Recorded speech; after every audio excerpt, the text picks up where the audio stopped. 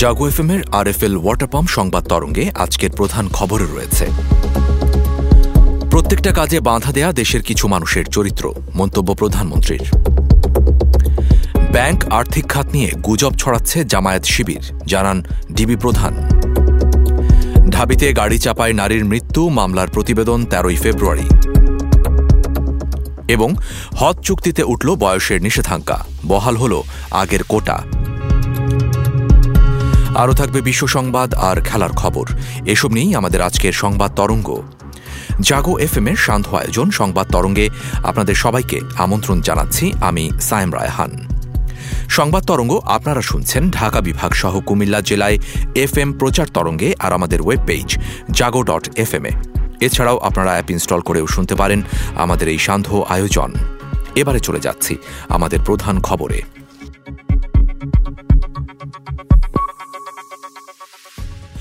Metro rail নির্মাণেও বাধা এসেছিল বলে মন্তব্য করেছেন প্রধানমন্ত্রী শেখ হাসিনা।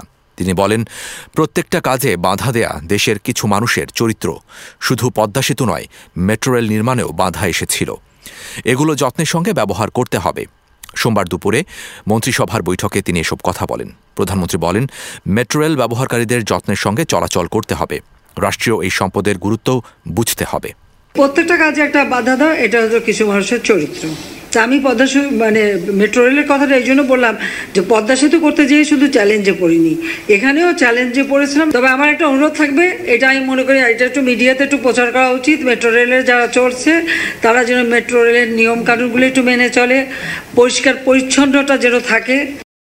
জামায়াত শিবির সহ দেশবিরোধী চক্র দেশের ব্যাংক ও আর্থিক খাত নিয়ে গুজব ছড়াচ্ছে বলে জানিয়েছেন ঢাকা মহানগর গোয়েন্দা পুলিশের অতিরিক্ত কমিশনার হারুনুর রশিদ। আজ ঢাকা মহানগর পুলিশের মিডিয়া সেন্টারে সাংবাদিকদের কথা জানান তিনি আরও বলেন, যারা না জেনে ব্যাংকে না গিয়ে এভাবে অপপ্রচার চালিয়ে যাচ্ছেন তাদের আমরা গ্রেপ্তার করেছি। তারা সবাই জামায়াত শিবিরের সমর্থক। মানবতা বিরোধী যুদ্ধ অপরাধের দায়ে ফাঁসিতে দণ্ডিত মীর কাসেম আলীর সহ অন্যান্য স্বাধীন দখলের ছিল। যখনই এই ব্যাংকটা স্বাধীনতার পক্ষের একটি গ্রুপ এটা পরিচালনা করতে ছিলেন, তখনই প্রথম থেকে তারা এটাকে অপপ্রচার চালাতে থাকেন। বলছে ব্যাংক লুট হয়ে গেছে, ওরা ডাকাত, ওদের ধরেন। এইভাবে দেখবেন ঢাকা শহরে সব বাংলাদেশ সব জায়গায় পোস্টারিং করছেন। আমরা তদন্ত করে দেখলাম এটা টোটালি একটা গুজব। ঢাকা বিশ্ববিদ্যালয় ক্যাম্পাসে প্রাইভেট কার চাপায় রুবিনা আক্তার নামে এক নারীর মৃত্যুর ঘটনায় শাহবাগ থানায় করা মামলার প্রতিবেদন দাখিলের জন্য আগামী 13 ফেব্রুয়ারি দিন ধার্য করেছেন আদালত। আজ মামলার তদন্ত প্রতিবেদন দাখিলের জন্য দিন ধার্য ছিল। এদিন মামলার তদন্তকারী কর্মকর্তা প্রতিবেদন দাখিল করেনি। এজন্য ঢাকার অতিরিক্ত chief metropolitan magistrate Asaduzzaman Noor প্রতিবেদন দাখিলের জন্য নতুন এদিন ধার্য করেন।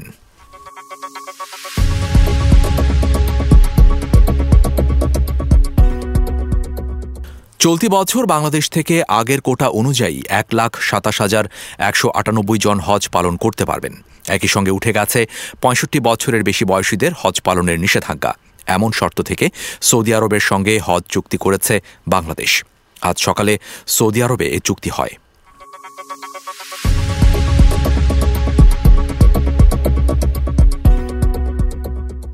এবারে আন্তর্জাতিক প্রসঙ্গ।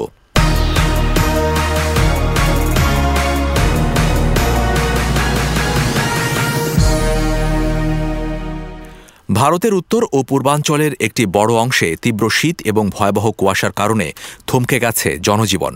এরই মধ্যে বিমান ও রেল যোগাযোগ প্রায় স্থবির হয়ে পড়েছে। তীব্র শীতের কারণে বন্ধ করে দেওয়া হয়েছে অনেক শিক্ষা প্রতিষ্ঠান। জারি করা হয়েছে রেড অ্যালার্ট।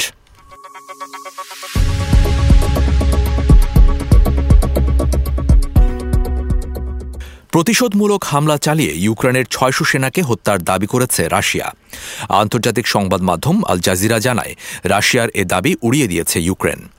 রাশিয়ার প্রতিরক্ষা মন্ত্রণালয় জানায়, 8 জানুয়ারি পূর্ব দোনেৎস্ক অঞ্চলের ক্রামতোস্কে এলাকায় ইউক্রেনের 2 অস্থায়ী ঘাঁটিতে এ হামলা চালানো হয়।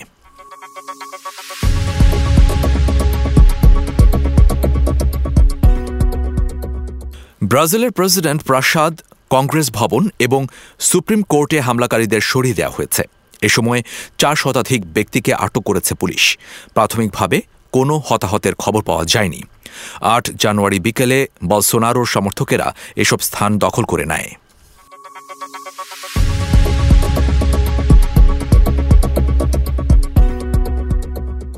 প্রায় ৬ বছর পর কিউবায় ফের চালু হয়েছে মার্কিন দূতাবাস। চলতি সপ্তাহে রাজধানী হাভানায় দূতাবাসের কার্যক্রম শুরু করেছে ওয়াশিংটন। কনসুলার কার্যক্রমের পাশাপাশি ভিসা সেবাও শুরু হয়েছে। মার্কিন সংবাদ মাধ্যমের তথ্য মতে মূলত সম্প্রতি মার্কিন সীমান্তে অভিবাসন প্রত্যাশীদের চাপ বেড়ে যাওয়ায় দূতাবাস খোলার এ সিদ্ধান্ত নিয়েছে ওয়াশিংটন।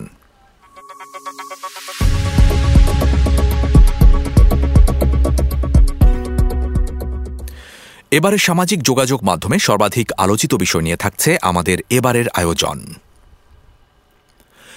বহুল প্রতীক্ষিত ভারত বাংলাদেশ ফ্রেন্ডশিপ পাইপলাইন দিয়ে চলতি বছরের ফেব্রুয়ারি থেকে জ্বালানি তেল ও গ্যাস আসার সম্ভাবনা রয়েছে।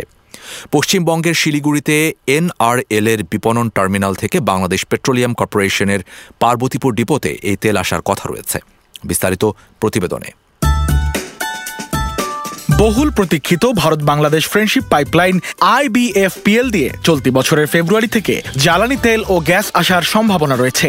পশ্চিমবঙ্গের শিলিগুড়িতে NRL এর বিপণন টার্মিনাল থেকে Bangladesh petroleum corporation BPC Parbatipur ডিপোতে এই তেল আসার কথা রয়েছে। ১৩০ কিলোমিটার এই পাইপলাইনটিতে ৩৩৭.০৮ কোটি টাকা ব্যয় নির্মাণ করা হয়েছে। এরই মধ্যে ভারত অংশের পাইপলাইনের জন্য NRL এর বিনিয়োগ ৯১.৮৪ কোটি টাকা এবং বাকি বাংলাদেশ অংশের জন্য ২৮৫.২৪ কোটি টাকা অনুদান হিসেবে অর্থায়ন করেছে ভারত সরকার। ভারতীয় অর্থায়নে বিদায়ী বছরের ১২ ডিসেম্বর এই প্রকল্পের নির্মাণ কাজ শেষ হয়েছে। ২০১৭ সালে বার্ষিক ১ মিলিয়ন মেট্রিক টন সক্ষমতার এই পাইপলাইনে অর্থায়নে রাজি হন উভয় দেশের প্রধানমন্ত্রী। ২০১৭ সালের এপ্রিলে NRL ও BPC পাইপলাইনের মাধ্যমে ভারত থেকে বাংলাদেশে ডিজেল আমদানির জন্য একটি দীর্ঘমেয়াদী চুক্তি স্বাক্ষর করে। সেই বছরের অক্টোবরে NRL বাংলাদেশ গ্যাস ও তেল ডিজেল রফতানির জন্য BPCর সঙ্গে ১৫ বছর মেয়াদী আরও একটি চুক্তি স্বাক্ষর করে। HM Zubair Apurba, desk report, Jago FM, Dhaka. Islam ধর্মের অন্যতম দুই পবিত্র শহর মক্কা ও মদিনা। স্যাটেলাইট থেকে পাওয়া ছবিতে দেখা গেছে মক্কা, মদিনা এবং জেদ্দা সহ সৌদি আরবের বড় একটি অংশেই সবুজের মাত্রা বেড়েছে। জর্ডানের আম্মান ভিত্তিক আবহাওয়া গবেষণা প্রতিষ্ঠান আরাবিয়া ওয়েদারের এক প্রতিবেদনে বলা হয়েছে, সৌদি আরবের পশ্চিমাংশের বড় একটি এলাকায় সবুজ ঘাসের দেখা পাওয়া গেছে। বিস্তারিত ডেস্ক রিপোর্টে। ইসলাম ধর্মের অন্যতম দুই পবিত্র শহর মক্কা ও মদিনা। মানুষের কাছে শহর দুটি মরু শহর নামে পরিচিত ছিল এতদিন, কিন্তু এখন দিন বদলেছে। স্যাটেলাইট থেকে পাওয়া ছবিতে দেখা গেছে মক্কা, মদিনা এবং জেদ্দা সহ সৌদি আরবের বড় একটি অংশেই সবুজের মাত্রা বেড়েছে। জর্ডানের আম্বান ভিত্তিক আবহাওয়া গবেষণা প্রতিষ্ঠান আরাবিয়া ওয়েদারের এক প্রতিবেদনে বলা হয়েছে, সৌদি আরবের পশ্চিমাংশের বড় একটি এলাকায় সবুজ ঘাসের দেখা পাওয়া গেছে। মার্কিন মহাকাশ গবেষণা প্রতিষ্ঠান নাসার টেরাস স্যাটেলাইট থেকে তোলা ছবিতে মক্কা ও মদিনা অঞ্চলের সবুজের চিত্র ধরা পড়েছে। এর কারণ হিসেবে বিজ্ঞানীরা বলছেন, ২০২২ সালে ডিসেম্বর পর্যন্ত দেশটির কয়েকটি অঞ্চলে বেশ কয়েক দফা বৃষ্টিপাত হয়েছে। এই বৃষ্টিপাতের পরিমাণ অন্যান্য বছরের তুলনায় যথেষ্ট বেশি ছিল এবং বলা যায় অনেকটা ধারাবাহিকভাবেই এই বৃষ্টিপাত হয়েছে। নিম্নচাপ বায়ুপ্রবাহকে যা মিশর থেকে উৎপন্ন হয়ে উত্তর দিকে কোনাকুনি হয়ে এসে সৌদির পশ্চিমাঞ্চলে চলে গেছে এবং এর কারণে সৌদি আরবের সংশ্লিষ্ট ভূখণ্ডে বায়ুচাপ অস্থিতিশীল হয়ে পড়ে, যার ফলে লোহিত সাগর থেকে সৃষ্ট উচ্চচাপের বায়ু ওইসব অঞ্চলে মেঘ বয়ে আনে, যা বৃষ্টিপাত ঘটাতে সাহায্য করে। আরাবিয়া ওয়েদারের প্রতিবেদনে আরও বলা হয়, তুলনামূলকভাবে বেশি বৃষ্টি হওয়ায়, বিশেষ করে সৌদি আরবের পশ্চিমাংশে বেশি বৃষ্টি হওয়ায় সেখানে ঘাসের দেখা মিলেছে। সব মিলিয়ে উষ্ণ আবহাওয়া এবং প্রয়োজনীয় বৃষ্টিপাতের কারণে অঞ্চলটিতে সবুজের পরিমাণ বেড়েই চলেছে। Sadia Sujana, desk report, Jago FM, Dhaka. এবারে খেলার খবর।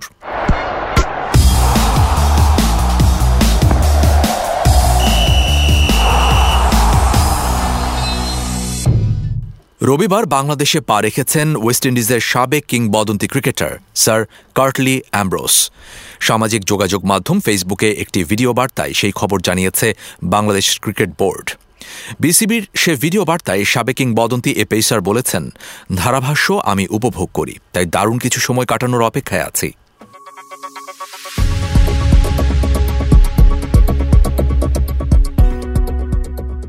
2023 সালে এসেও কোনো দেশের টি-20 ফ্র্যাঞ্চাইজি লিগে ডিআরএস প্রযুক্তি না থাকাটা অবাক করেছে বিদেশি ক্রিকেটারদের। হকাই কিংবা আল্ট্রা এইচবিহীন এডিআরএস এর ব্যবহার কেবল অবাকই করছে না তাদের, বরং এ প্রযুক্তির মাধ্যমে নেওয়া সিদ্ধান্ত কতটুকু নির্ভুল তা নিয়েও প্রশ্ন তুলছেন কেউ কেউ। যত দ্রুত সম্ভব বিপিএলে ডিআরএস এর অন্তর্ভুক্তির প্রত্যাশা তাদের।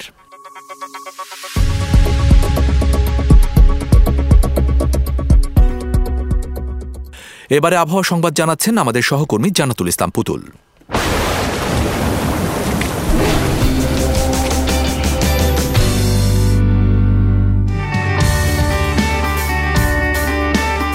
ধন্যবাদ আপনাকে। জানিয়ে দিচ্ছি আজ সকাল 9টা থেকে পরবর্তী 24 ঘন্টার আবহাওয়ার পূর্বাভাস। পূর্বাভাসে বলা হয়েছে অস্থায়ীভাবে আংশিক মেঘলা আকাশ সহ সারা দেশের আবহাওয়া শুষ্ক থাকতে পারে। সেই সাথে মধ্যরাত থেকে সকাল পর্যন্ত দেশের নদী অববাহিকা ও তৎসংলগ্ন এলাকায় মাঝারি থেকে ঘন কুয়াশা পড়তে পারে ও দেশের অন্যত্র হালকা থেকে মাঝারি ধরনের কুয়াশা পড়তে পারে এবং তা দেশের কোথাও কোথাও দুপুর পর্যন্ত অব্যাহত থাকতে পারে। চুয়াডাঙ্গা জেলা সহ রাজশাহী ও রংপুর বিভাগের উপর দিয়ে মৃদু শৈত্যপ্রবাহ বয়ে যাচ্ছে এবং তা অব্যাহত থাকতে পারে। সারা দেশে রাতের তাপমাত্রা প্রায় অপরিবর্তিত থাকতে পারে এবং দিনের তাপমাত্রা 1 থেকে 2 ডিগ্রি সেলসিয়াস বৃদ্ধি পেতে পারে। আজ ঢাকায় সর্বোচ্চ তাপমাত্রা রেকর্ড করা হয়েছে 21.2 এবং সর্বনিম্ন 13.2 ডিগ্রি সেলসিয়াস এবং কুমিল্লায় সর্বোচ্চ তাপমাত্রা 23.7 এবং সর্বনিম্ন 13.5 ডিগ্রি সেলসিয়াস। আজ ঢাকায় সূর্যাস্ত সন্ধ্যা 5:28 এবং আগামীকাল ঢাকায় সূর্যোদয় ভোর 6:43। এই ছিল আমার হাতে থাকা আবহাওয়ার পূর্বাভাস। ফিরে যাচ্ছি স্টুডিওতে। এতক্ষণ আবহাওয়া সংবাদ জানাচ্ছিলেন আমাদের সহকর্মী জান্নাতুল ইসলাম পুতুল। ধন্যবাদ আপনাকে। শেষ করছি আজকের আরএফএল ওয়াটার পাম্প সংবাদ তরঙ্গ। শুভেচ্ছা সবাইকে।